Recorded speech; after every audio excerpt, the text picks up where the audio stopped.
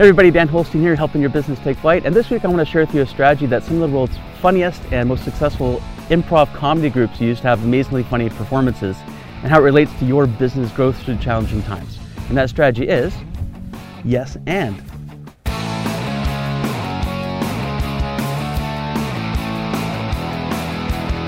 Okay, so what's this yes and strategy, and what's it got to do with your business, and what's your business got to do with a comedy troupe? Well, so it's like this. A comedy troupe is a team of performers, and you have in your company a team of jokers, staff members. And the comedy group agrees that they're going to set the stage as we're in a situation, here's what's going on, and we're going to work through this thing together, right?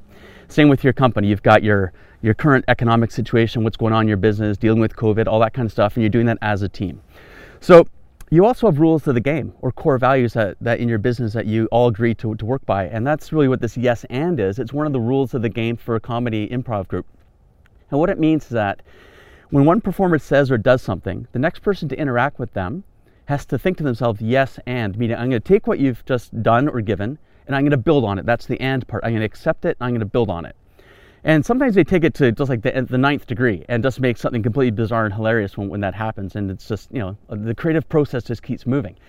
So why is this valuable for your business? Well, right now we've got a lot of challenging situations on the go with COVID, economics, uncertainty, all that kind of thing.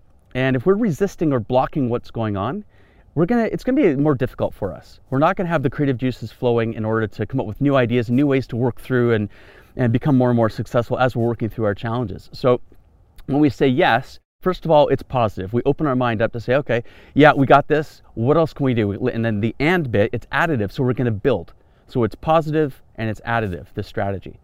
So it shows up a couple of ways at work as well, or in your business.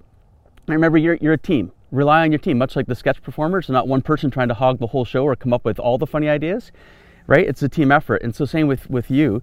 Use all of your team, your executive leadership team, your board. Rely on all the people that you've got at your disposal to be creative, get the yes and going, get the ideas going, and get the planning and brainstorming going, and get as many ideas as you can together. And so you can actually have a little bit of fun with working through your challenges.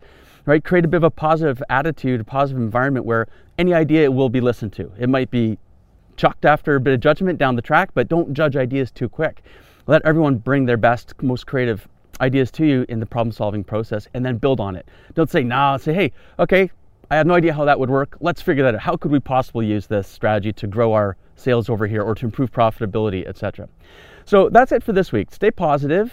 There's a lot of change coming, but you can deal with it, right? You've dealt with it so far. Keep moving. Yes, and let's continue to build. So have a great week, and we'll catch you next time.